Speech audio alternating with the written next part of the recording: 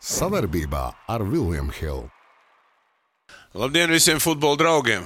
Kaut gan šodien topā ir basketbols, arī Latvijas futbols virslīga šogad ievērīgi cienīgi cīnījās. Un diezgan kā nacionālais čempionāts bija viens no labākajiem, jābūt pats labākais Latvijā. Un ir vērts parunāt gan par visu čempionātu kopā, gan par mūsu kopējo mačiņu, kāds bija. Un, kā vienmēr, Edmunds Novickis ir klāt. Sveiks, Edmunds! Sveiks, Valdi! Kaut kā ilgi neesmu redzēts, jo, kā basketbols te deva savu, bet, jūs kaut kā izlīdāt tur tanī datumā, un, kā saka, pēdējās divas kārtas bija tādas, kādas nekad nav bijušas, bet es gribētu tev pateikt vienu, žēl, ka te nav ieraksts, ko tu pašā pirmā uzrunā, ka mēs teicām, cik tev liels šaubas bija, ka tāds čempionāts būtu. Nu, ko? Norāvies? Tavs prognozes. Nē, viss labi. 10 komandas, visas sāka, visas pabeidza. Nav tā, ka nebija problēmu. Es negribu tur savu klubus nosaukumus, jo tas atkal tur bojā reputāciju, un man nav nekādu pierādījumu, bet sezonas laikā bija kaut kādas arī algu izmaksu problēmas dažās komandās, ne tikai apakšējās, arī augšējās bija tāda viena komanda. Tā kā nevar teikt, ka nebija problēmu, un tās bažas īstenībā par vienu, divām komandām nepārtraukti ir arī par nākamo gadu. Piemēram, tagad pēdējā vietā Supernova, viņi krīt ārā, bet pateikt šobrīd šeit pie tevis par 100%, ka viņi nākamajā gadā spēlēs līgu zemāk, es arī nevaru. Varbūt pēkšņi kāda no tām, kas jau šobrīd ir augstākajā līgā, tomēr neturpinās savu darbību. Tāpēc tā kopējā, tā ilgspēja un tā klubu stabilitāte, es teikšu, ka joprojām ir zem jautājuma zīmes. Man ir tikai prieks, ka sezonu pabeidz visas 10 komandas, un es tiešām biju par to skeptisks, bet vai tas notiks arī turpmāk, tāpat turpināsies, un 2, 3, 4 gadus mēs paliksim pie šī formāta, 10 komandas, 4 apļi, neviens neizstājas, sportiskais princips, augšā lejā komandas staigā. Nav līdz galam pārliecības, būtu tikai priecīgs atkal kļūdīties. Tad tu vari prognozēt, un tad secināt, ka tu esi kļūdījies. Jā, bet arī par to labāk es kļūdos, un viss ir labi, nekā, ka viss piepildās, kā es saku, un tad izstājas komandas. Teiksim, es atceros to pirmo jautājumu uzdevu ar to, kad šīs komandas kā Tukums, Supernova nāca klāt, tu biji ļoti skeptisks. Ņemot vērā to, kā viņi spēlēja, kas tev pārsteidz šo abu komandu? Tukums 2000 celnis, patiesībā es viņam prognozēju kādu 7. vietu, pirms sezonas viņi ieņēma 6. vietu, jo tur var redzēt, ka viņi ļoti prasmīgi piestrādāja pie tā, lai paņemtu lielo komandu nevajadzīgos spēlētājus uz īri.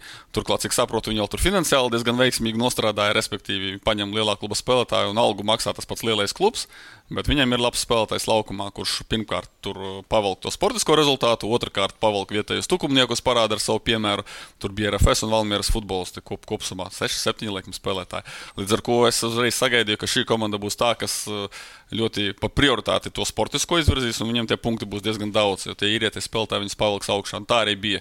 Par Supernovu, principā, arī tā prognoze piepildījās, viņiem ļoti smagi klājās, un arī pirmās tās spēles, tur 4-5 bija ļoti normālas, viņi zaudēja ar maziem rezultātiem, paņēma kaut kur neizšķirtus pret top komandām, ne pret top komandām, bet vidējām komandām, bet beigās tas sezonai rito, tāpat tās tur sākās, gan bija arī vairākas sagrāves lielās, bet viss kārtībā, Supernova līdz pēdējai kārtai cīnījās par neizkrišanu, bija arī periods, kad atnāca Aleksandrs Koļinko.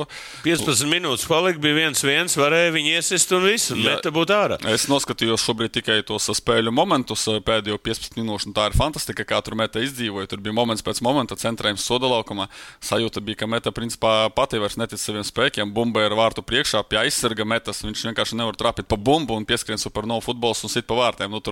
Tur bija šausmas, kas notika Hanzas vidusskolas laukumā, un meta bija ļoti tuvu tam, lai kopš 2011. gada atkal nonāktu nākotnes līgā. Labi, iesim visam cauri pa visām komandām. Sāksim no apakšas. Tu jau par Supernovu varbūt jau minēji, bet varbūt pasaka, ko tu redzi? Ko tu redzi vispār no šīs komandas? Ko viņi devusi Latvijas futbolam? Pats galvenais ir tas, ka tas nav klubs viendienītis. Tas nav tā, ka mēs tagad izkritām no virslīgas, mums vairs nav interesanti. Tā ir futbola akadēmijas galvenā komanda. Viņi turpinās pastāvēt, viņiem ir ļoti spēcīgi pamati, un tas ir galvenais. Un šī gada laikā debitēja, es tagad negribu atkal savu konkrētu skaits, bet domāju, vismaz 10 futbolisti, kas debitēja virslīgā tieši šīs komandas sastāvā. Tur ir pilns ar 17 17, 18, 19 gadīgiem spēlētājiem. Nevaru gan teikt, ka kāds viens tur būtu superspilgs futbolists, bet laikam, ja tev ir 16, 17 gadi, arī nevar to sagaidīt. Un tas vienīgais uzplaiksnījums Supernovai bija. Tas ir interesanti. Viņi sezonas laikā sakrāja 4 uzvarus, un visas 4 bija pēc kārtas vienā brīdī, kad neilgi pēc Aleksandra Kuļinko atnākšanas. Tad viņi tiešām pārsteidza visu Latvijas futbola sabiedrību. Viņš iedeva kaut kādu jaunu virzienu vai kaut kādu jaunu taktisko virzienu? Tas ir klasiskais, kā atnāk jauns treneris, jaunas emocijas, bet tur bija ne tikai trenera faktors, viņi paņēma arī dažus spēlētājus. Edvards Višņikovs atnāca pieredzējušies uzbrucējs, tāpat 2 ukraiņu spēlētāji, un tā spēle viņam uzreiz aizgāja. Uzbrukums kļuva spēcīgāks, 2 garie lielie uzbrucēji, līdzīgi kā Latvijas izlasē, un tas nostrādāja. Viņi arī šajā laika posmā RFS, starp citu, uzveica, RFS izlika otro sastāvu un apdedzinājās.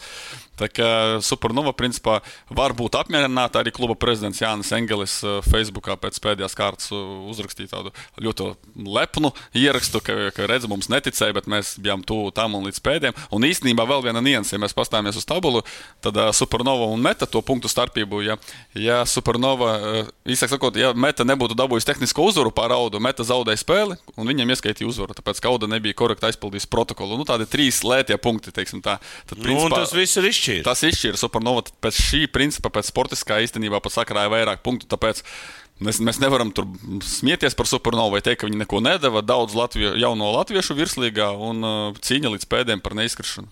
Tad jādomā, ka varbūt, labi, tas ir nākotnē, ka lai viņi noturētos. Bet, iesim Meta.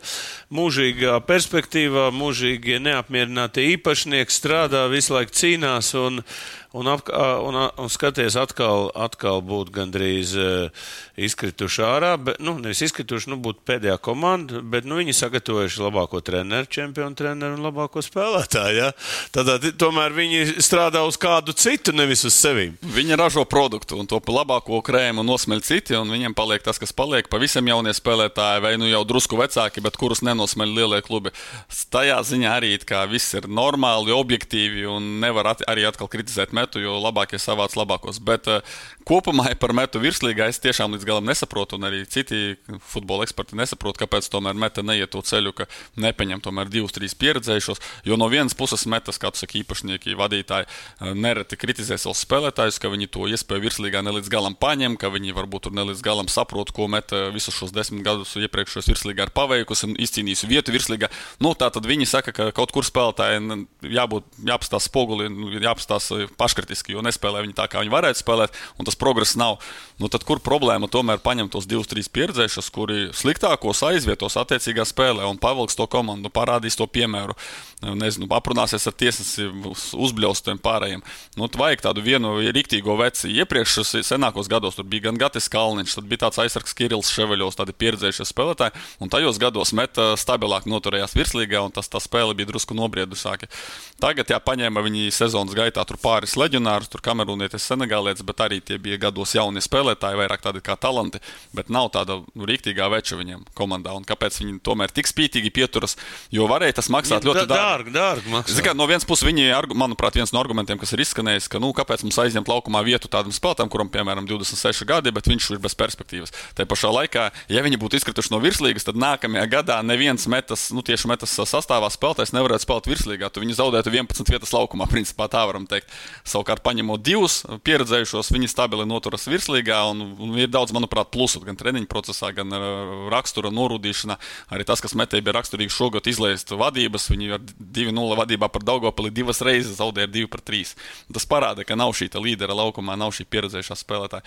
Bet, Metas arī klubu raksturo tas, ka viņi vienmēr iet savu ceļu, viņi ļoti spītīgi pieturas pie sava, neklausās nevienā no malas un ir pārliecināti par to, ko viņi dara. Par treneru un taktisko virzienu tur arī viss kārtībā. Tur bija 2 treneri sāka sezonu. Andrijs Glušuks, pēc tam Andris Rihards.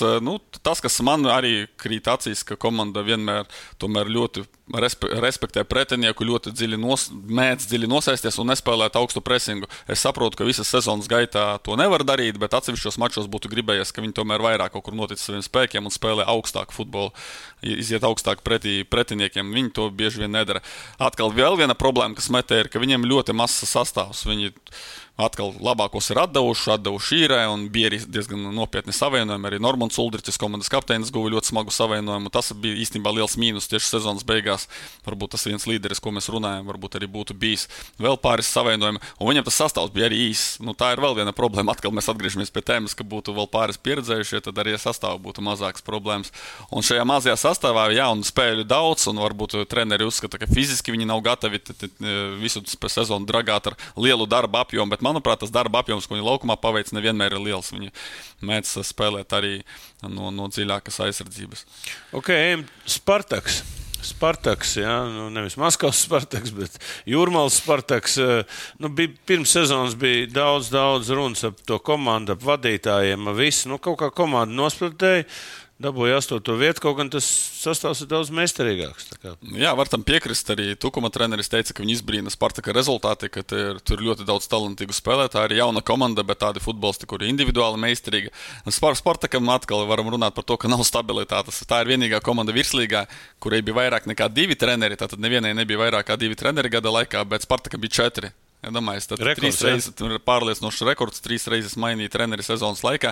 Īstenībā tieši pēdējais 4. arī viņus izvilka zem saulītes Oskars Kļava. Es tiešām to negaidīju, jo viņam nebija pieredzes virslīgā kā galvenajam trenerim. Viņš atnāca tāds smaidīgs, bez pieredzes, bet ļoti pārliecinoši novadīja komandu. Un, ja līdz Kļavas atnākšanai labākais, kas viņam bija 2 spēles pēc kārtas nezaudētas, tad ar Kļavu viņi pabeidza 5 spēles bez zaudējumiem, un tajā 5 spēļu posmā bija 4 uzvaras un 1 neizšķirts. Tā kā viņi ļoti spēcīgi finišēja, sakrāja 13 punktus, pamatīgi uzlaboja to bildi tabulā, jo īstenībā arī Spartaks vienu brīdi pretendēja ne tikai uz 9, pat uz 10. vietu viņi pēdiņās pretendēja, varēja izkrist pa taisno, bet Kļava viņus izvilka. Bet arī tur sezonas sākumā atnāca vēl tur viens leģionārs Marhijovs, kurš pagājušā gadā bija virslīgā tāds arī spēcīgs, stabils spēlētājs, un kaut kur viņi nostabilizēja to sniegumu. Kā tu redzi viņa nākotni Spartak? Vai būs atkal, ir kaut kā finansiālā puse vispār? Vispār ir dzirdētas atkal runas, ka tur atkal ir mainījusies vadība vai īpašnieks, bet atkal nevarēšu precīzi nokomentēt tur, lai pats klubs runā, bet klubs klusē pašlaik. Bet ja viņi būtu izkrituši no virslīgas, es domāju, ka viņi neturpinātu pastāvēšanu. Tas nav tas, ko mēs runājam par Supernova, ka tur ir akadēmija, bērni, un tur jebkurā gadījumā viņi turpinās dalību. Un es pat domāju, ka Supernova jau nākamajā gadā atkal uzvarēs to nākotnes līgu un atgriezīsies virslīgā. Tad par Spartaku, kuram nav savas akadēmijas, kuriem vienmēr tur licencēšanas procesā ir tā, ja tu gribi startēt virslīgā, tev jābūt tai jaunatnes akadēmijai. Un ja tev nav, tad tur visādi mainās tā sistēma, vai tu tur samaksā kādai akadēmijai, un tā skaitās kā tavējai, vai noslēdz kaut kādu sadarbības līgumu un tam līdzīgi. Tad Spartakam arī ar to ir mocības katru gadu. Un, laikam tas ir viens no klubiem, par kuriem nevar tur pilnīgi droši pateikt, ka viņi nākamajā gadā noteikti startēs, ka viss būs labi un tā tālāk. Par to nākotni man arī tas pēdējo 1,5 gada laikā izvēlētais ceļš, ko viņi tagad gājuši, ir simpātisks. Viņam arī ir ļoti daudz vietēju jauno latviešu spēlētāju. Ja pirms 2-3 gadiem pārsvarā tur spēlēja Āfrikas čaļi, tad tagad viņi arī pievērsušies. Tur bija Covid, tad bija grūtāka tā ceļošana, dokumentu kārtošana, un viņi kaut kā dabiskā veidā aizgāja to pa latviešu ceļu. Visi iet pa latviešu ceļu. Bet tas ceļš tiešām ir simpātisks, jo tie vairākie jaunie spēlētāji arī spēlē, sakrāja tās minūtes un var tikai to labāko pateikt, bet atkal cik viņiem būs ilgi tā ekonomiskā pastāvēšanas jēga, jo ar ko Spartaks šobrīd nopelna, man grūti teikt, vēl pirms gada 2 tie afrikāņi tomēr viņam labāk tirgojās. Ne tikai afrikāņi. Kādreiz mēs zinām, ko viņi pelnīja. Visi tās skandāli, kas tur bija, viņiem bija. Pagaidi, kādi skandāli. Viņiem bija normāls biznes, viņi pārdeva tur gan sērijas. Es domāju pa vadītāju. Tu domā, kur Edgaru Gauriču? Jā. Redz, viņš sevi rehabilitējas caur tiesu, un viņš principā ir praktiski pilnībā attaisnos. Kas tur bija? Kāpēc viss tas tur tā izlīd? Tātad tas ir vecs stāsts, kad Spartaks bija Latvijas čempions un piedalījās Čempionlīgā. Viņiem bija jāspēlē pret Crvena Zvezda, un kāds vietējs cilvēks, kuram nav saistības ar Spartaku, piezvanīja Edgaram Gauričam ar piedāvājumu kaut ko izdarīt tajā spēlē pret Crvena Zvezda. Tā varētu būt provokācija. Un tikpat labi. Un tad Edgars Gauričs noziņoja par to, bet noziņoja laikam dienu vēlāk vai kaut kā tam līdzīgi. Atkal varu niansēs kļūdīties. Un viņam piesēja to, ka viņš nav ziņojis uzreiz, jo tie integritāti noteikumi, kas ir. Bet viņš nav treneris, kā viņš var ietekmēt? Viņš kluba amatpersona. Bet kā viņš var ietekmēt spēli 11 spēlētājs? Tie noteikumi ļoti stingri. Tur UEFA vispār nav nulles tolerance par to. Basketbolā tur, ja tur ir 2 līderi nespēlē vai viens, viņš var iespēlēt. Futbolā 11 cilvēki. Vārtsargu var. Mēs redzējām, kā te bija kaut kāds gadus apakaļ, kā vārtsargu rīkojas. Dīvaini, ja? Ok, tad saka, Spartakam ir kaut kāda nākotne. Viņiem ir vieta virslīgā. Manuprāt, tas jau ir daudz. Tas ir daudz, jā. Labi, Daugavpils arī tu biji ļoti skeptisks par viņiem. Viņi ļoti labi sāka. Kā tu varētu nokomentēt? Laikam Daugavpils un Spartaks ir tās divas komandas, par kurām visu laiku tā šaubu ēna velkas, lai gan Daugavpils atkal no Spartaka ir atšķirīgs tās. Daugavpilī atkal ir tā sava akadēmija, ir tie savi jaunieši, katru gadu arī mēs redzam, ka virslīgā debitē tur jauni puikas, perspektīvi puikas, un kuriem varētu būt nākotne. Jā, ir normāla futbola komanda virslīgā, viņi ir apritē un viņi visu laiku spēlē. Bet ar visām tām peripētiem par to, ka te viņam nav stadiona, te viņam nav pilsētas finansējuma un visādi tiek likti sprunguļi no pilsētas domas puses, tad arī nav līdz galam skaidrs. Un sezonas laikā viņam bija labs treneris Andrijs Kaļiņins, kurš tā arī pateica, atvadoties no komandas, ka viņš nav spējis to izturēt. Lai gan no vienas puses tu saki, viņš ir tikai treneris, viņam ir tikai jātrenē komanda. Ja? Tur par Gaurišu teica, ka viņam nav saistības ar komandu, šeit tiešā saistība ar komandu. Viņam it kā nebūtu jāstrauc pārējās lietas, bet viņš teica, ka tā nasta bija pārāk smaga, visu laiku cīnīties, tur lūgties uz ceļiem, tad mājas spēles aizvadīt Rīgā, ka tev pienākās spēlēt, bija tādi pāris gadījumi, tev pienākās spēlēt pret Rīgu savā laukumā. Rīga jau tā ir spēcīga komanda, bet tev nākas braukt uz Skonto stadionu spēlēt, jo tev nav kur spēlēt. Nu, lūk, šis viss arī, nezinu, par atalgojumu jautājumiem, un tas skaidrs, ka tur neko spēlētāji sevišķi nesaņem un vairāk tā kā skatu uz nākotni, ka viņiem ir tā iespēja spēlēt virslīgā, sevi parādīt. Un Daugavpilieši arī tāpat kā Meta ik pa laikam atdot kādu lielajiem komandai, kādu pārdot spēlētāju veiksmīgi. Tagad, piemēram, jaunais talants Valieris Lizunovs uzbrucējs. Viņš jau ir RFS īpašums, pirms gada viņu RFSam pārdeva Daugavpils, bet vēl šogad viņš uz īres tiesībām pavadīja Daugavpili, atkal sasita vārdus, atkal sevi parādīja. Nu, varbūt, bet noteikti RFS ar viņu rēķinās. Tā kā Daugavpils arī ražo jaunos spēlētājus, bet tā finansiālā situācija. Tas ir normāli, kad ir pilsētas, kas komandas, kas to dara, un ir tādas, kas tomēr viņus attīst. Tas ir tāds baigi grūts šitas līmenis. Labi, ejam ārā. Tukums 2000. un par Tukumu, lūk, ir ļoti labs piemērs, ka mēs tagad runājam par Supernovu, par Daugavpili. Kāpēc vispār ir svarīgi spēlēt virslīgā? Labs piemērs. Tukums 2000 pagājušā gadā, 21. gadā spēlēja nākotnes līgā, ieņēma 2. vietu, un šogad Tukums spēlē virslīgā. Un, ja tu salīdzināsi, cik Tukuma spēlētāju bija U19, U21 izlasēs, U17 izlasē pirms gada, un tagad ir kā diena pret nakti, atkal man nav galvā precīzi skaitļi, bet apmēram, piemēram, tur bija, 1, 2, un tagad ir 10. Kāpēc? Tāpēc, ka viņi spēlē virslīgā, turklāt viņi spēlēja diezgan veiksmīgi, sevi parādīja vairāk spēlētāji. Uzreiz ir uzmanība, uzreiz pamana izlašu treneri, uzreiz viņi var paļauties, ka tas spēlētājs ir labā treniņa procesā, tur labā tonusā, ritmā, un viņš arī psiholoģiski spēcīgs, ja viņš spēlē pret Rīga, pret RFS, pret Valmieru un pacīnās kaut kādās spēlēs, tad, protams, var arī likt izlasēs starptautiskos mačos, un tas Tukumam ir tiešām viņi veica lielu izrāvienu šajā ziņā. Bet, ja. To es tev teicu pirms sezonas, kad būs daudz vietu un daudz jaunieši tiks pie spēlēšanas. Tu teici, nevajag viņus, ko viņi te maisīsies, tie jaunie pasties, bet ir vietas un viņi attīstās. Jā, viņi attīstās, un atkal es teikšu to, ko es teicu pārraides sākumā, ka Tukumu pavelk, ka tie īrēties spēlēt. Nav svarīgi kāda. Tas nav tā, ka tur būtu. Bet ir vieta, un ir, kur Latvijas spēlētājiem spēlēt. Jā, ja nebūtu tāds, piemēram, būtu 6 komandas. Jā. Tas, par ko es saku, ka tāpat tiem spēlētājiem ir jānodrošina tas treniņu process, tāpat tev ir jānorganizē spēle. Norganizēt spēli virslīgā, tas ir gan dārgi, gan sarežģīti, tas prasa nereālus resursus. Un ir ļoti daudz aspektu, kāpēc komandai, klubam, kuram nav normālu ienākumu stabilu, ir ļoti grūti pastāvēt. Un tas, no kā es baidos, ka no 10 komandām vai no tām 4-5 komandām klubiem, kas nepelna naudu, tu nevari vienmēr tikai izdot to naudu, ka kādā brīdī vienkārši tās ķepas būs atmestas un padosies. Un tad, ja tas notiek turnīra gaitā, tad atkal mainās komandu skaits, tad kaut kādus rezultātus var anulēt. Es pret kaut kādu vispārēju bardaku, hausu un komandu pazušanu, klubu pazušanu. Tikai tā. Tas, ka ir 10 komandas, viņas tiešām ir gatavas spēlēt cauru gadu un ir gatavi tie dažu klubu īpašnieki, ka viņi strādā tās augtajā tērēšanas režīmā, viņi tikai iegulda, neko pretī nesaņem. Es varu tikai piecelties un aplaudēt un priecāšos, ja tā būs 4-5 gadus no vietas. Labi, tad to otro piecinieku esam izanalizējuši, viņiem visiem ir ļoti slikta vārta attiecība, -40 un vairāk. Ja? Tā kā to, ko mēs brīdinājām, bet viņam savs tusiņš tur bija lejā, diezgan interesants, un iesim tālāk. Vot Auda. Es ar Mārsvaru Kakovskas intervijām man teica, ka lielākais Audas panākums ir treneris pēc būtības. Ja? Tomislavs Stipičs, viņš ir vienīgais ārzemju treneris šogad virslīgā, kurš nostrādāja no sezonas sākuma līdz sezonas beigām. Vispār tikai 4 komandas nostrādāja ar vienu treneri, 3 komandas ar latviešu treneru un vienīgais Stipičs Auda, viņš ir ārzemnieks un nostrādāja visu gadu.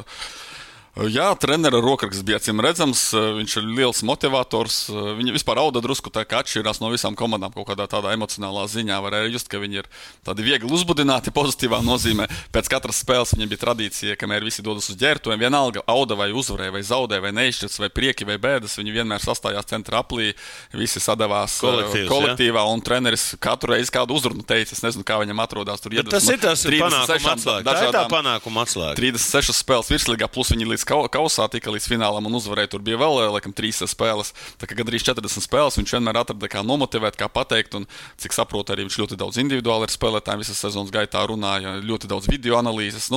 Strādāja no visas sirds. Bet te pašā laikā pateikt, ka viņi kaut ko sasniedz. Jā, kauss, tas ir izcili. Bet... kā ir Eirokauss? Tas ir izcili. Viņi tagad nebūtu vispār tur tūmā. Tā ir taisnība, bet es vairāk par to ilgtermiņa sezonu par virslīgu, kur 36 spēles Naudai bija ļoti labi spēlētāji. Nevar pateikt, ka tagad treneris no nekurienes viņus uzcēla, jo tur arī sadarbība ar Riga. Tur ļoti talantīgi jaunieši. Manchester United arī labi spēlētāji. Bija, tā kā jautājums jau neiet runa par šo šeit, es domāju, tos treneru faktors. Treneru faktors ir tiešām būtisks, un arī viņa sezonas laikā ņēma tiešām arī jauniešus. Atkal ļoti daudz mēs šīs pārējais. Kur tie jaunieši? Visi beidzot ir jaunieši Latvijas futbolā. Tu zini, ka arī Maksims Kriuņets, virslīgas vadītājs, ļoti lepojas pēc viņa aprēķiniem. Es pieļauju, ka tā arī ir, un esmu pārēķinājis, ka virslīga ir jaunākais turnīrs visā Eiropā, augstākajām līgām runājot tieši. Tāpēc, ja tur skauti meklē un viņus interesē tieši jaunie spēlētāji, tad virslīga, kur pietiekami normāls līmenis, atkal mēs nerunājam, ka viņi var meklēt Anglijas Premjerlīgas spēlētājus, bet viņi var meklēt tur kaut kādām vidējām līgām, kā tur Čehija, Dānija un tam līdzīgi, tad šeit var noteikti meklēt spēlētājus. Nē, bet zini, kas ir plus arī? Ja te ir vietas, tad tu var ņemt arī jaunos perspektīvos, to, ko es kādreiz basketbolā arī ieteicu, tie, kas netiek lielajās komandās, no lielajām valstīm. Ja viņi redz, ka šeit jaunie attīstās labi treneri, viņi sūta uz īru, uz gadu, uz 2, un viņi te attīstās, dabū spēlēt, un tas jau visiem ir plus, gan līgai, gan pašam klubam, pēc tam nopelnīt var un tā tālāk. Jā, un varu īpaši pareklamēt vienu Senegālas spēlētāju Nianks, 22 gadi viņam šobrīd, bet viņš ienāca vasaras periodā uz Audu pārnāca, palīdzēja Audai izcīnīt arī Latvijas kausu, jā, tieši tā, un bija viens no līderiem, un manuprāt, varbūt viens no labākiem spēlētājiem visā čempionātā, un cik saprotu, arī viņš iespējams, ka pieder Riga, un arī varētu nākamo gadu pavadīt jau Riga komandā, ja viņi redz, kā viņš spēlē. Jā. Auda viņi diez vai nosargās, bet tiešām arī liels talants un fantastiska tehnika un ātrums, un tādus spēlētājus patīk. Jā, tāds interesants spēlētājs vispār. Jā. Ko iesim pie lielā četrnieka, lielākie zaudētāji Liepāja.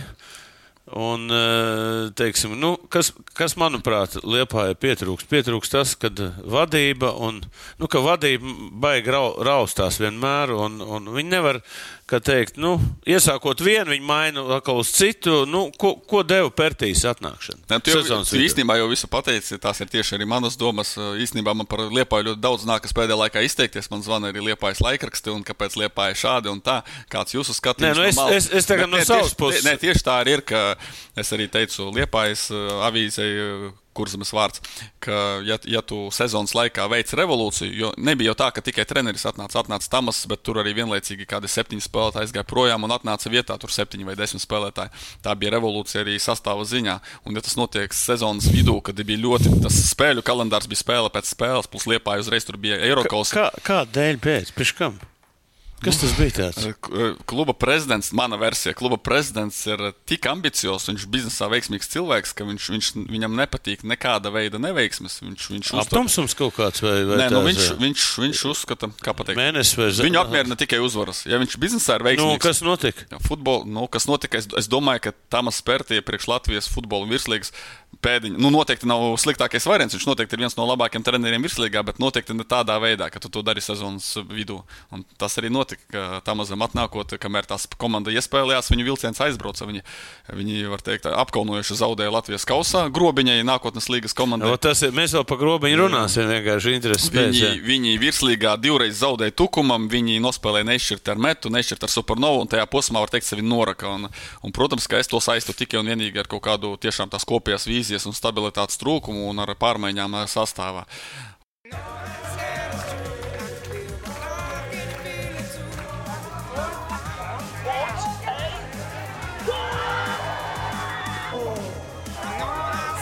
He's Izbaudi lielo futbolu kopā ar William Hill. Augstākie likmju koeficienti Latvijā uz pasaules kausa spēlēm. Un kas vēl? Bet te pašā laikā, vienu tādu, nezinu, kā alibi pateikt Liepāja, viņam nepaveicās ar to kauda paņēma kausu, jo mēs esam pieraduši, ka top komandas ņem to kausu, plus vēl šogad kausā Rīga un Valmiera tika salozēts aklajā izlozē astotdaļfinālā. Tas nozīmē uzreiz viena no tām atkrita, Rīga zaudēja Valmierai. Visu cieņu Auda arī pieveica pusfinālā Valmieru pendelēs, finālā viņi pieveica RFS, var teikt, ka viņi nokoda divas vadošās komandas, tā kā viss kārtībā. Bet tajā ziņā, ka būtu izcīnījusi kausu Rīga, RFS vai Valmiera, tad Liepāja ar 4. vietu arī būtu pieticis Eirokausam. Tā kā viņam, bet nav tā, ka Tamazam nekad neveicās. Viņš ir labs treneris, bet viņam mūžīgi kaut kas pagājuši gada Valmiera. Šeit koks ar diviem galiem. Visi viņam baksta sejā to, ka viņš nav bijis čempions, ar ko Jurģis Kalns. Viņš arī nebūs nekad. Jurģis Kalns pirms dažiem gadiem vēl strādāja arī nākotnes līgā, tur pārspēlēs, viņš bija supernova treneris un zaudēja metē kaut kādu tur 2-7 laikam rezultātu. Un man likās, Jurģi, tev būs grūti izsisties, tev tāda vāja komanda un kā tur virslīgā ielīst. Tajā brīdī bija ļoti daudz ārzemju treneru virslīgā, kā trenerim Latvietim vispār izsisties. Bet viņš tika kaut kādā veidā pacietīgi strādājot pie Valmieras galvenā trenera un uzreiz uzvar. Un tāpat ir citi treneri, kuri tur, nezinu, Jurģis Pučinskis. Ir treneri uzvarētāji. Ir treneri uzvarētāji. Un Tamazam ir tikai Latvijas kausa, bet tai pašā laikā atkal, ja paskatās ilgtermiņā, tur 10 pēdējos gadus un cik reizes ir bijis trīniekā Tamas, tad viņam konkurentu nav. Viņš visu laiku ir apretē, viņš visu laiku ir pieprasīts, tā viņu nav vajadzīgs tur, nezinu. Kas ir tas viņa uz ko viņš tā kotējās? Pirmkārt, viņš no A līdz Z pazīst to Latvijas čempionātu. Visu spēlētājs labi pazīst. Visu spēlētājs pazīst turnīra specifiku, tiesāšanas līmeni, stadionu specifiku. Viņš zina visu no A līdz Z. Un, protams, ka tur viņas stingrais un pieprasošais tas vadības stils un taktiski viņš, protams, arī spēcīgs. Tur nav ko nolikt. Ka Indriksons viņa lielie arī, attiecīgi, ka, Pērtī tas ir, vēl tad bija bet kaut kur es teiktu, ka tās cilvēciskās īpašības kaut kur viņam ļoti bieži pietrūkst, arī konflikti veidojas, viņš kaut kur tur. Kā Grūzīns viņam ir bieži vien ir smagi, jā, un daudziem spēlētājiem viņš nepatīk, un visi jau... Ko viņš prastā? Ko viņš tagad Liepājā ļoti labs piemērs arī tie, kas seko virslīgai zinās, bet varbūt tava auditorija ne visi to zinās. Liepājas viens no līderiem bija argentīniešu pussargs Leonels Strumie. Manā skatījumā tāds riktīgais darba rūķis, kurš darīs, viņš var, nezinu, līdz asinīm spēlēt, ar traumu spēlēt, viņš atdos visu savai komandai. Bet sezonas beigās Tamas Pērtī izdomāja, ka tagad komandai būs krosiņi 6 no rīta. Viņš katru rītu lika komandai 6 no rīta skriet krosiņus. Tas ir treniņš uz stress treniņš. Atkal mēs varam teikt, ka spēlētājiem ir jāievēro viss, ko treneris saka, treneris ir dievs, bet Leonels Strumie teica, ka es jau neesmu tur 18-gadīgais puika, esmu bijis pie visiem treneriem, ne pie viena tā nav bijis, un šitas nav ok, un tā tālāk. Viņam ir suns jāved pastaigā, viņam ir bērns, viņam ir sieva, un tagad iedomājas 6 no rīta. Un viņš sāka izrādīt nepatiku. Tamas viņu uzreiz izmeta no komandas. Tas ir kā viens piemērs. Tādu piemēru, acīm redzot, diezgan daudz. Viņš jau grib būt barvedis, jā, un ja kāds tur ir. Nē, bet tas jau ir tam Pērtī. Nē, ir treneri, saprot, ir vairāk tipu treneri. Vieni, kas māk strādāt ar tādiem labiem spēlētājiem. Otriem, vajag visus tādus, pakalpiņus, kur klausa. Tāpēc nereti saka, ka Tamazam ar jauniešiem labi sanāk, jo jaunais 17, 18, 19 gadīgais viņš nekad neies pretī. Jā, tas ir tas. Ok, ejam pie sezonas komandas RFS, kur, teiksim, Eiropā, kā teikt, pirmo reizi, pēc ilgāka laika, kā teikt, sašāva visu publiku ar savu veiksmu un šīm spēlēm. Varbūt tu nokomentē, kā tu šo sezonu viņiem vērtē kopā. Tur ir daudz gan plusu, gan īstenībā arī mīnusu. Ja paņemam vispirms ļoti sausi. Naudas izteiksmē RFS ir lieli čempioni mūsu futbolā, jo ar iekļūšanu grupu turnīrā viņi nopelnīja ļoti labu naudu. Ja pareizi atceros, kādus 3 miljonus papildus. Tā ir fantastika. Viņi pabeidz sezonu ar plusu, viņi savāca pilnas tribīnes grupu turnīrā, parādīja savus spēlētājus uz Eiropas skatuves plusi. Un principā ar to varētu beigt analīzi, jo tas, ko viņi paveica, tas ir, 5 gadu vērts. Bet, ja drusku tā piekasīties viņiem, tad kā viņi iekļuva grupu turnīrā, piekasāmies. Tātad Čempionu līgu sāka zaudēja pendelēs Somu čempioniem, pēc tam viņiem paveicās ar izlozi nākamo kārtu, viņiem bija jāizlēš un jāuzvar bija 2 pretinieki arī pa to zaudētāju zaru. Un viņiem bija Maltas čempions un Ziemeļīrijas čempions. Veiksmi. Bet ja tu būtu Soms vinnējis, ja tu Soms būtu tur būtu Čehijas čempioni un tad zaudēja Čehijas čempioniem. Es zinu, ka Leks tika jau lielai. Ne Leks. Viņiem bija Slavija, Moldos vai Sparta. Leks tika grupu turnīrā, bet caur Polijas čempions arī pa savu zaru. bet viņam būtu Čehu čempioni. Nē, Viktorija Pilzeņa bija. Jā, Pilzeņa, tā bija, jo Somi zaudēja tiem Pilzeņiem. Bet Somi beigās arī tika grupu turnīrā, bet ne par to stāsts par to, kā viņi uzvarēja. Izloze viss kārtībā, RFS jau nevar ietekmēt kāds to pretinieks, bet viņi mocījās ar maltiešiem mājās atkal tur neiesista pendele, tur 1-1 nervozēšana, izbraukuma arī tur pretinieks atspēlējās ar ļoti stipru nervozēšanu, manuprāt, bija jāuzvar pārliecinošāk.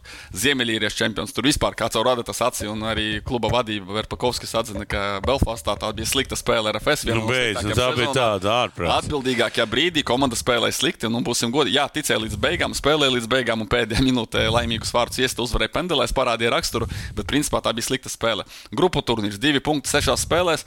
Es neteikšu, ka izgāšanās, bet nav arī nekas izcils. Normāls rezultāts. Virslīga zaudēja titulu, kausa zaudēja finālā. Ja tā paskatās, nemaz tik izcili nebija.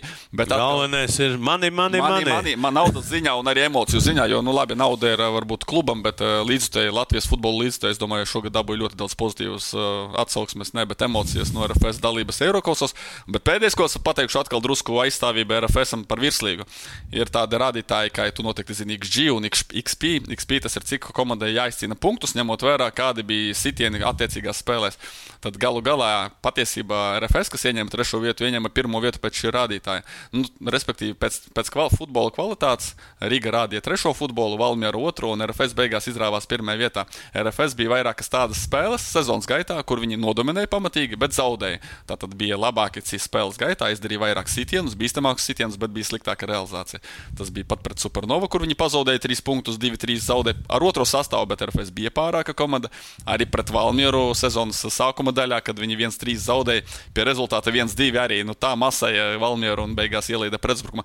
Tā kā, ja tā sausi atkal paskatās, RFS varēja cīnīties par titulu arī šogad, un tā spēlēšana 3 frontēs patraucēja. Bet pateikt, ka tas čempionu zārs vispār ļoti pateicīgs Latvijas komandām. Ja tu esi čempions, tu vari aizcīnīties līdz vismaz konferences līgas grupu turnīram, un to paveicot, tu esi varonis, un tas tā ir.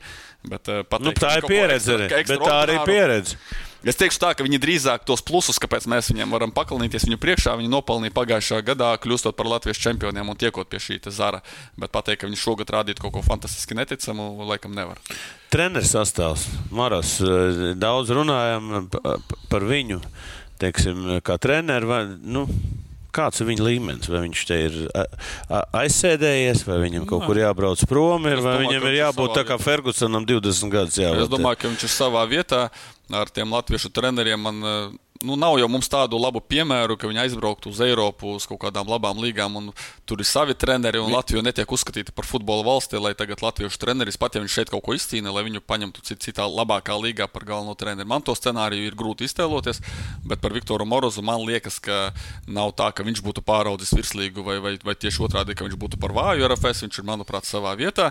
Tas, kas RFS klubu ļoti labi raksturo, kluba vadības stils Arčuns Milovs, viņš tieši tā kā pretēji Liepājas prezidentam, viņš nemētājas, viņš pieturas pie sava kursa, viņš ir izvēlējis vienu treneri, un ja vien tiešām treneris pats nelūksies projām, vai nebūs tur super liela neveiksmu sērija, viņš neies prom, un tur viss šajā ziņā strādā. Moros ir stabilitātes piekritējs, viņš, man liekas, ir tāds treneris, kurš katru jaunu spēli mēģina pielikt 2% klāt. Viņš nekad nebūs tā, ka viņš tur varēs ar 5 dažādām taktikām, vai tur pēkšņi atlaidīs kādu, vai tur mainīs strauju pamatsastāvu. Viņš ir izvēlējies savu 11, un tad, ja viņš redz, ka kādam ir formas kritums, viņš var sliktāko spēlētāju vienu noņemt un ielikt citu, bet tikai vienu, nevis uzreiz 4. Viņš tāds pakāpeniski liek klāt tos procentiņus klāt RFS sniegumā. Viņš ir tāds savs Starkovs, Skonto Starkovs. Jā. Tāds, var tā salīdzināt. Jo redz, Indriksonam un Milovam ir ļoti daudz kas kopīgs. Mēs ar Māru runājām, daudz kas ir, viņi atšķirīgi ļoti paši kā cilvēki, bet ļoti daudz kā viņi vada, diezgan līdzīgi. Vienīgais, kas ir stipri mainījies par šo laiku, es pieļauju, Starkova laikā, mēs tagad atgriežamies pagātnē, Starkovs kontrolēja visu. Es tā pieļauju, ka viņš arī tur fiziskās slodzes kontrolēja, gan tur katra spēlētāja personīgo dzīvi, gan taktiku viņš darīja visu. Moros tomēr un arī atbilstoši mūsu laiku futbola prasībām, viņš deleģē tās funkcijas, un ir cilvēki, kas atbild par taktiku, video analīze, viņam tiešām vesela komanda, kas strādā transferi, atkal tur ir citi. Starkovs arī pats izvēlas, kurus spēlētājs vajag Starkovam, viņš pats izvēlas. Man patīk tur Verpakovskis, Liepājas Metalurgā, es paņemšu. Viņš, es pieļauju, nevienu nekonsultējās, pateica Indriksonam, ka vajag un viss. Šeit ir tiešām komandas darbs un Moros šajā ziņā. Bet tas ir atbilstoši mūsu laikam, jo laiks iet uz priekšu, un tu nevari vairs strādāt tā, kā tu strādāji pirms 20-30 gadiem. Labi, ejam pie FC Rīga. nepatīk, ka ir Rīga FS un ir Rīga FC. Ja? Nu, vismaz ārzemēs tā. Tā ir citu problēma. Jā, un tad jāstāsta tas C un S burts, kur ir starpība. Šogad arī RFS spēlējot Eirokausos, ik pa laikam viņus nosauca par Riga. Tā ir, diemžēl, tāda problēma. Viņiem pašiem ir. Es starp citu abu klubu pārstāvjiem arī esmu tādās privātās sarunās. Es laiku viņiem saku, jūs nedzīvojat savā burbulī, ja jūs viens otru liekat pretī un ka esat ienaidnieki un jums ir skaidrs, domājiet par parasto līdzutēju, jums arī vēl abi ir lauvas. Viņiem vajadzēja FC Rīga, nevis Rīga FC. Abi ir lauvas, abi ir zilgani, abiem galvaspilsēta, daudz kas pārklājas, tā kā viņam pie tā jāpiestrādā. Bet par Rīga runājot, ļoti spēcīgs arī sezonas finišs un kaut kur tā Rīga arī mēs kritizējam, ka nestabila maina. Pagaid, sāksim ar to, kā viss sākās. Nu, varam par to. Pa Fliku un pa visu šito. Finku, es jau pa Fliku. Air Baltica aizbrauc. Arī tas ir aktuāli. Finks drīz vien ar Air Baltica aizlidoja projām uz Abu Dabi. Finks aizlidoja pie Flika, jā. Bet, ja runājam nopietni, tad, tā, sākums jau bija tāds. Mēs te tūliņ visus ņemsim, ja? Un kas sanāca? Jā, Finks sūdzējās par mākslīgiem laukumiem un ka ir futzāls un ka Valmiera ir labi futzālisti Japāņi, kas viņus tur izvazā. Īstenībā arī nesākās jau viss tik slikti. Riga pirmajā kārtā ar Finku uzvarēja Valmieru ar 2-1. Turklāt, es teikšu, uzvarēja pēc būtības, otrajā puslaikā nospiežot pretinieku. Tad bija neveiksmīgs zaudējums Liepājā, bet Riga bija labāka pēc saturiski. Un tad atkal 5 uzvaras, 1 neizšķirts, bija viss normāli. Un tad problēma bija aprīļa beigas un maija sākums, kur bija 3 spēles pēc kārtas ar top 4 komandām. Riga jāspēlē RFS, Liepāja un Valmiera, un tur bija 3 zaudējumi pēc kārtas, un tur, es domāju, arī lielā mērā aizgāja tie punkti prom. Vispār es teikšu, ka arī Rigai tas kalendārs bija neveiksmīgs, un, ja nemaldos, citām top 4 komandām nebija tā, ka tev jāspēlē 3 spēles pēc kārtas. Viņam katru apli, jo tur jau nemainījās tā secība, viņam katru apli bija 3 spēles pēc kārtas. Es vēl pirms sezonas nobrīnījos, jo zinu, ka ļoti tika garas pārunas notika par kalendāra izveidu, un visi klubu pārstāvji bija iesaistīti un vienojās. Un es vēl pirms sezonas nodomāju, jocīgi, ka Riga, kas vienmēr katru sīkumu tur sev par labu mēģinās izcīnīt un ir mērījusi laukuma izmērus vai drīkst tādā spēlēt, viņi tādi piekasīgi diezgan, bet ka šai ziņā viņi tik piekrita šim kalendāra variantam. Tas ir tāds kā mazs Var piekrist? Var nepiekrist? Tas ir pārunu rezultāts. Galu galā visiem ir jāvienojas. Viņi noteikti varēja nepiekrist un runāt tālāk. Bet tas ir tāds mazs attaisnojums, ja Riga ar savu budžetu, ar savām iespējām, ar to sastāvu, viņiem bija jāuzvar vienalga, kāds viņam būtu kalendārs, un tas tāda maza drīzāk niansa. Man tā grūti teikt, kā Finks ienāca pozitīvi, noņēma to spiedienu, jo Riga vienmēr bija tas uzvarētāja gars, ka visi ļoti koncentrējušies, visi ļoti nopietni pasmaidīt nedrīkst, tikai uzvara Koņovs arī tāds ar stingru roku, bet Finks to pilnībā mainīja, ievies arī tādu brīvu atmosfēru.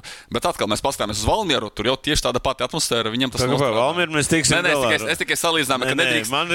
Man interesē Rīga vispār. Kas vispār ar to Rīgu te notiek? Es valdu par to, ka nedrīkst secināt, ka ja Finks iedeva brīvu atmosfēru, ka tā bija kļūda, jo ir arī cits piemērs, ka tas dod rezultātu. Tā ir treneru stratēģija, viņš jau kā grib, tā grib. Man vairāk gribās dziļāk par to Rīgu. Es domāju, ka komplektācija nebija arī līdz galam veiksmīga, jo... Bet viņi tur mainīja, tā kā es nezinu, zeķis tur... Bet mēs jau par to runājam, ja tu maini, tad tas sezonas laikā, tad tas jau ir grūti. Tu vari mainīt starpsezonas periodā. Kas tur pieņem lēmums?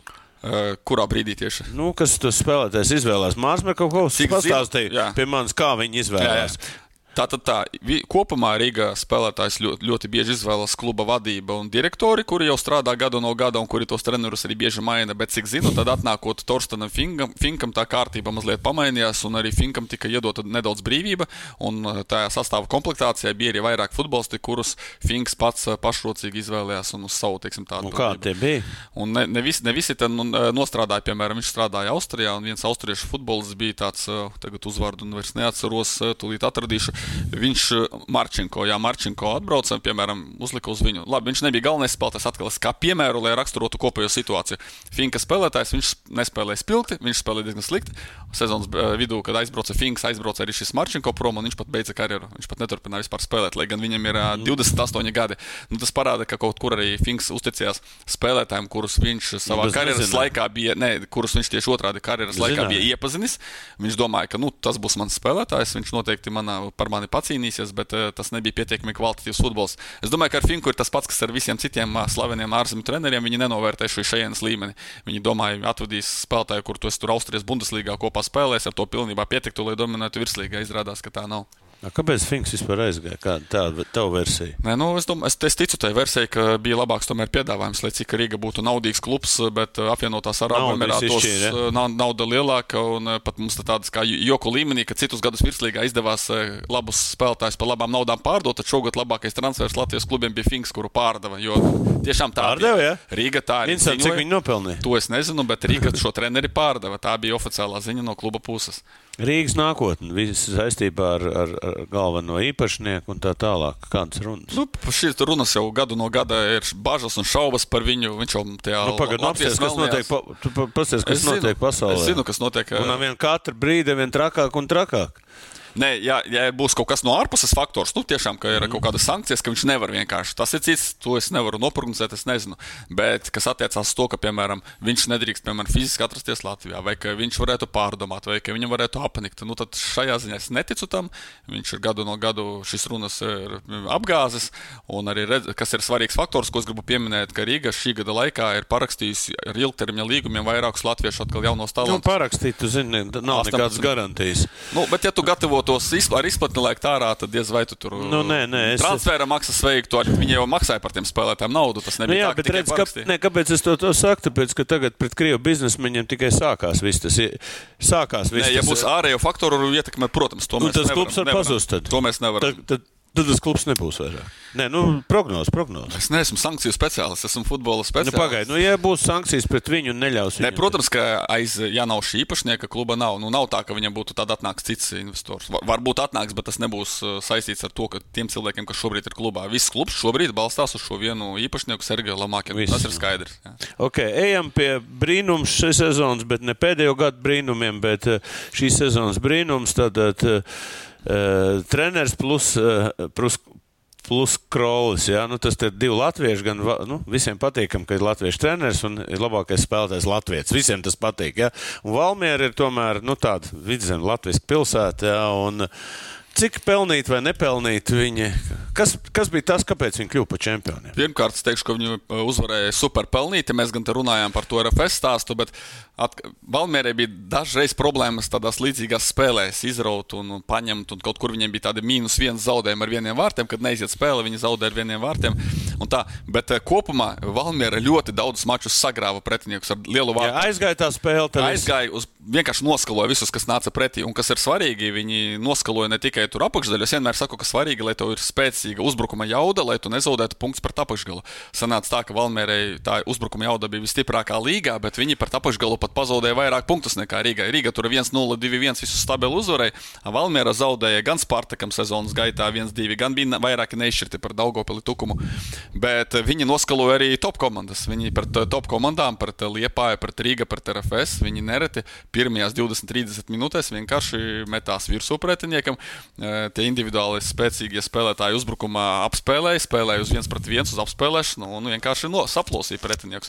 Valmiera sakrāja 3-0 ar 3 vārtu starpību uzvaras pret Rīga, RFS un Liepāju. Kādas 5-6 šādas uzvaras bija. Tas ir milzīgs skaits. Es neatceros, ka pēdējos gados starp top komandām būtu tik daudz rezultātu ar lielu starpību, kā to izdarīja Valmiera. Viņu uzbrukuma jauda, bet tur ne tikai Krolis, protams. Labi, es runāju par to, ka kādam vajadzīgi latviešu varoņi. Ir latviešu varoņi vajadzīgi. Es par to varonu. Cik viņi griezt ir?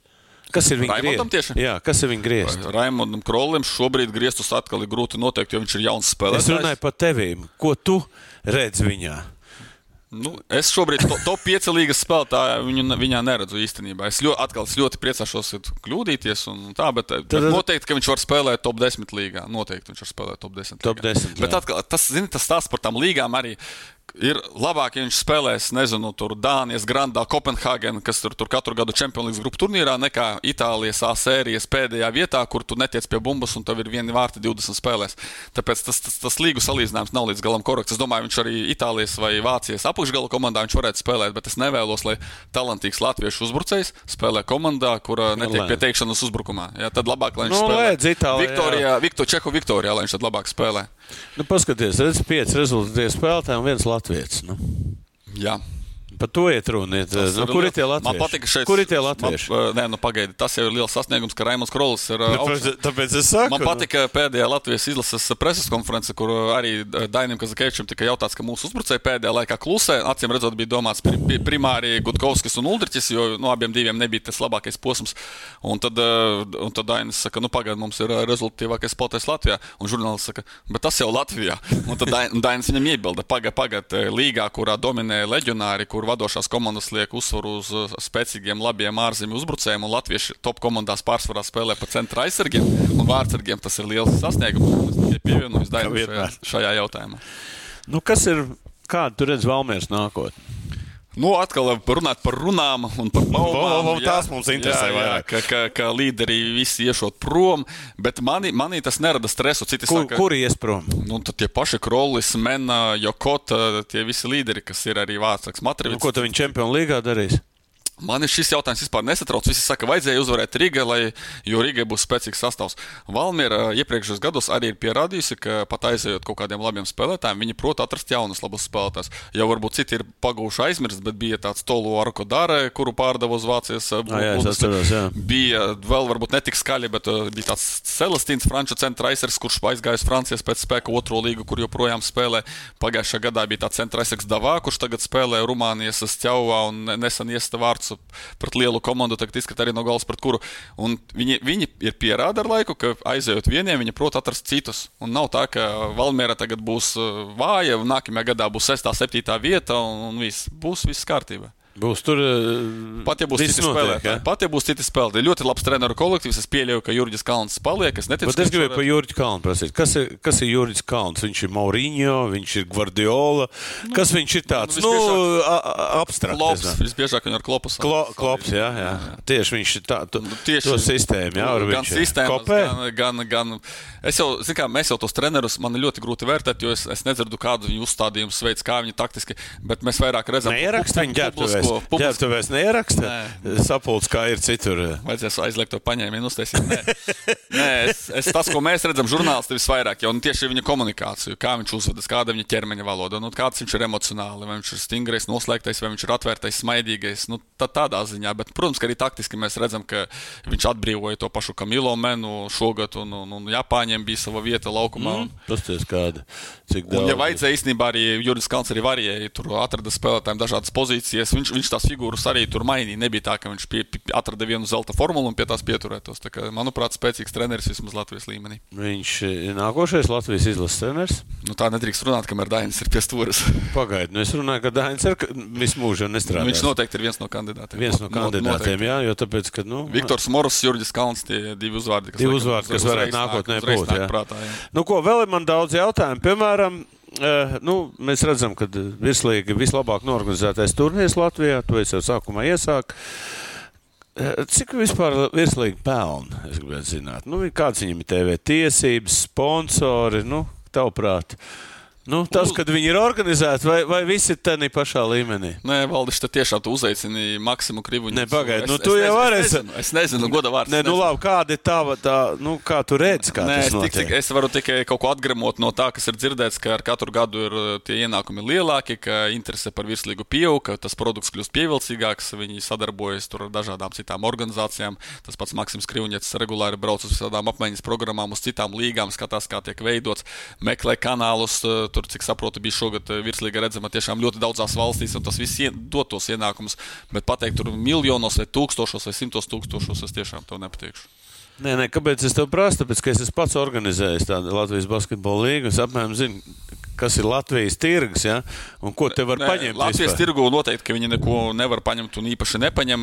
Tas, par ko arī es stāstīju, par ārzemju, par citām valstīm, noteikti viņi strādā uz ārpusi, jo mēs zinām, ir šis te gan totalizatoru biznes, gan tiesības viņi pārdod, ir kaut kur Jā, viņi pārdod arī tiesības kā viņi uz ārzemēm. Neviens, tā ir slepena informācija. Tā nav slepena, tā ir publiska informācija, bet no galvas neatceros tās kompānijas nosaukumu. Eleven vai kā tā televīzija saucās. Un tad, principā, totalizators skatās viņu spēles un tā, jā. Atļauj, es zinu to, jā. Ir, cik saprotu, vairāki kanāli, pa kuriem var skatīties virslīgu, un katram kanālam viņi pārdod. Ir tā, ka Latvijā viņi pārdot vieniem tiesības, un, piemēram, Sports un Kom un TV4 nevar redzēt virslīgu ārzemēs, un attiecīgi ārzemēs var redzēt citos kanālos. Tur viņi pārdot tās tiesības atsevišķi un nopelna. Un tieši tas uzsvars ir uz ārzemēm, jo tur ir tas tirgus. Labi, ko tad viņi iegūst no Latvijas rādīšana TV4? Tikai tā kā tagad basketbola līgā klubs pats maksā par tiesību, par to, lai parāda? Es pieļauju, ka šieši Latvijas tirgū tieši tā tas arī notiek. Tiesības ir mīnuszīme. Es tā saprotu, ka Latvijas tirgus tas tā ir. Diemžēl. Latvijas sporta tirgus, tu pats zini, cik smagi Latvijā ar to sporta pārdošanu. Ir kaut kāda apkopojums par skatītājiem?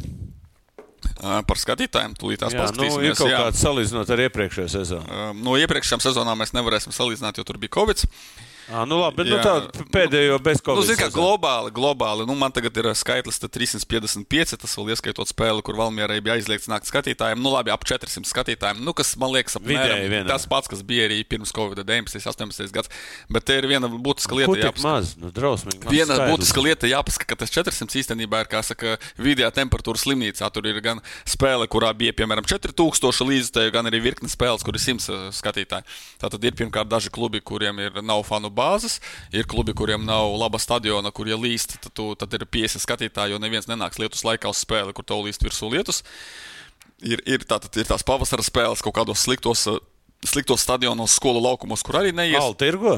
Un kā kur? Tā ir klubu atbildība. Ir klubi, kas tirgo, ir klubi, kas netirgo. Un tad ir atkal pretēji ir vasaras periods, un, piemēram, ir klubi, kuriem ir lielie stadioni. Tas pats Rīga ar savu Skonto stadionu vai Liepāja ar savu Daugavas stadionu, kur ir diezgan normāla statistika. Es pēc tam izvilkšu atsevišķi tieši vasaras periodā, tad tur tas skaitlis ir ievērojami augstāks un labāks.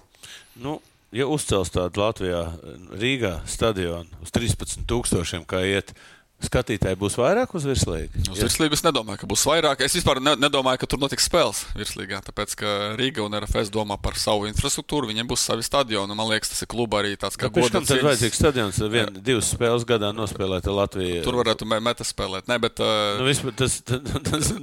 tas ir jautājums. Nē, par stadionu. Ja tev nav lielas komandas, tad tev pēc kam liels stadions? Nē, pagaidi, stadions, tas ir pirmkārt valsts vizītkarte, valsts pašas. Vizītkarte, bet tur jāspēlē. Pagaidi. Kāda jēga? Moldovā, es domāju, ka arī valsts stadionā, vai varam kādus citus piemērus nosaukt, pat lielajās valstīs, tu zini, Vemblijā, kurš Londonas klubs spēlē Vemblijā, piemēram, tā regulāri, laikam Tottenham kādu brīdi spēlē. Tur kāds futbols un kādu koncertu un kas tik nav. Mums arī, kāpēc mums nevarētu būt koncerti? 13,000, kas tas par stadionu? 13.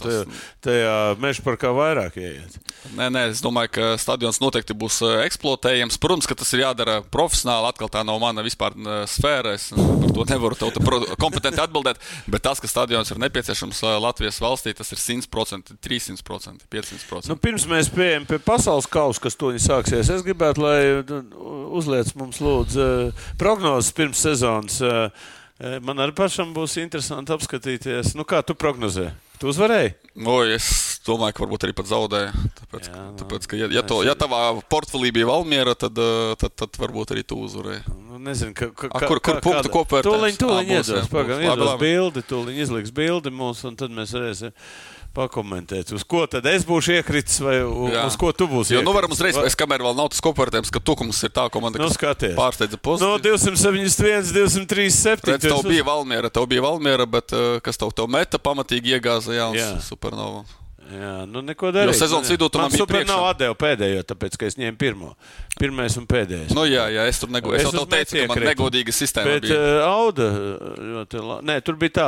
Viens, tu ņēmi divus, un es paņēmu Metu un Daugavpili, tādā ziņā. Un tu paņēmi pēc tam Audu un... Tukums pozitīvi pārsteidza, Valmiera arī pozitīvi, bet netik ļoti tur bija tā liela atšķirība starp Rīgu un arī Valmieru. Un Supernova un Meta ļoti maz. Man RFS bija, es Rīgu, Valmieru un RFS, un es zaudēju. Kā tā var būt? Pēc pirmām divām rindiņām tu esi priekšā, 160 par 150. Ko apsveic tev ar to, ka tu tik veiksmīgi noprognozēji? Izlīda. Nākošais gadu, es domāju, mēs arī tādu pašu taisīsim, bet, nāk pasaules kauss. Es domāju, šeit Latviju liksim malā. Domāju, tāds notikums. Es skatījos FIBAS to Netflixā. FIBAS noslēpumu. Es dzirdēju, es noskatījos, jā. man ir tāda interesanta ideja, kā es varētu turpināt šeit ar vienu cilvēku to visu izrunāt. Es domāju, ka es viņu pierunātu, lai viņš izstāsta, kas tur tajos balsojumos notiek. Es domāju, tā būtu liela intriga vispār Latvijas futbola, teiksim, tajā mēdī telpā. Tā kā, bet tur, kā tur tās lietas kārtoja. Tas bija vienkārši fantastiski. Labi, tagad ir cita vadība, cits čempionāts, un tur ir tieši pa Krieviju, pa Kataru, kā tas viss notika, un tā. Labi, tas ir cits stāsts. Ko? Ir pasaules kauss, praktiski Eiropas čempioni Itāļi nav. Kas no tām stiprām komandām? Praktiski pārējās plus mīnus, labi, nav Haalands, ja, ar Norvēģiju, no tām zvaigznēm.